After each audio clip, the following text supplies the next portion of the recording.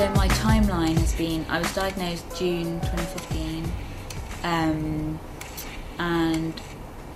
from then until November I had I had the 6 rounds of chemo. And then, well, it was partly during one of my chemo rounds, I can't really remember which, it's all quite hazy, but I was approved for proton therapy. So I was actually, the night after I was diagnosed, well, the day after, they said you need to go into hospital and have this IV antifungals, because histoplasmosis is a fungal infection. And I had that upstairs on D10, which is an infectious diseases ward. It's not very nice. I just remember I woke up in the middle of the night and I was crying hysterically, because I think everything had just hit me, and I had been admitted to hospital straight away. So I had to ask for a sleeping tablet, but then I came down here, and I had my IV antifungals down here for a little while, and then I started chemo.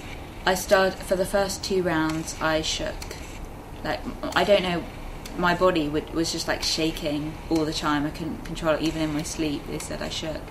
I mean, I had gone in the first round feeling really like, I was like, this is a few days, just me time. So I had taken in like a yoga mat, all these things to accomplish, like colouring books.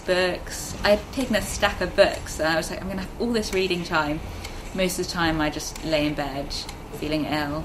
I don't think until I had chemo I knew what chemo tiredness was like, or like proper tiredness.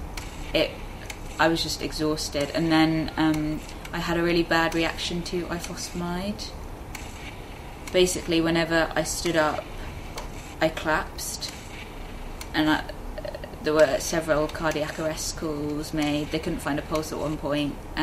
My dad felt it kind of hardest in one sense because he's medical, and he couldn't. I mean, Ewing sarcoma, you can't do anything about it. It's not like lifestyle, no amount of exercise, no amount of eating well. My mum has been amazing. Like, she's basically been looking after me this past year. So I've got this chemo, and then I've got another chemo in about 3 weeks' time. It's kind of, well, so I had the surgery and it's left me with a lot of pain. Basically, I had the tumour and the nerves were all wrapped around the tumour. So when they took the tumour out, they had to dissect away from the nerve. So I've got a lot of nerve pain. So at the moment I can't really stand up for very long.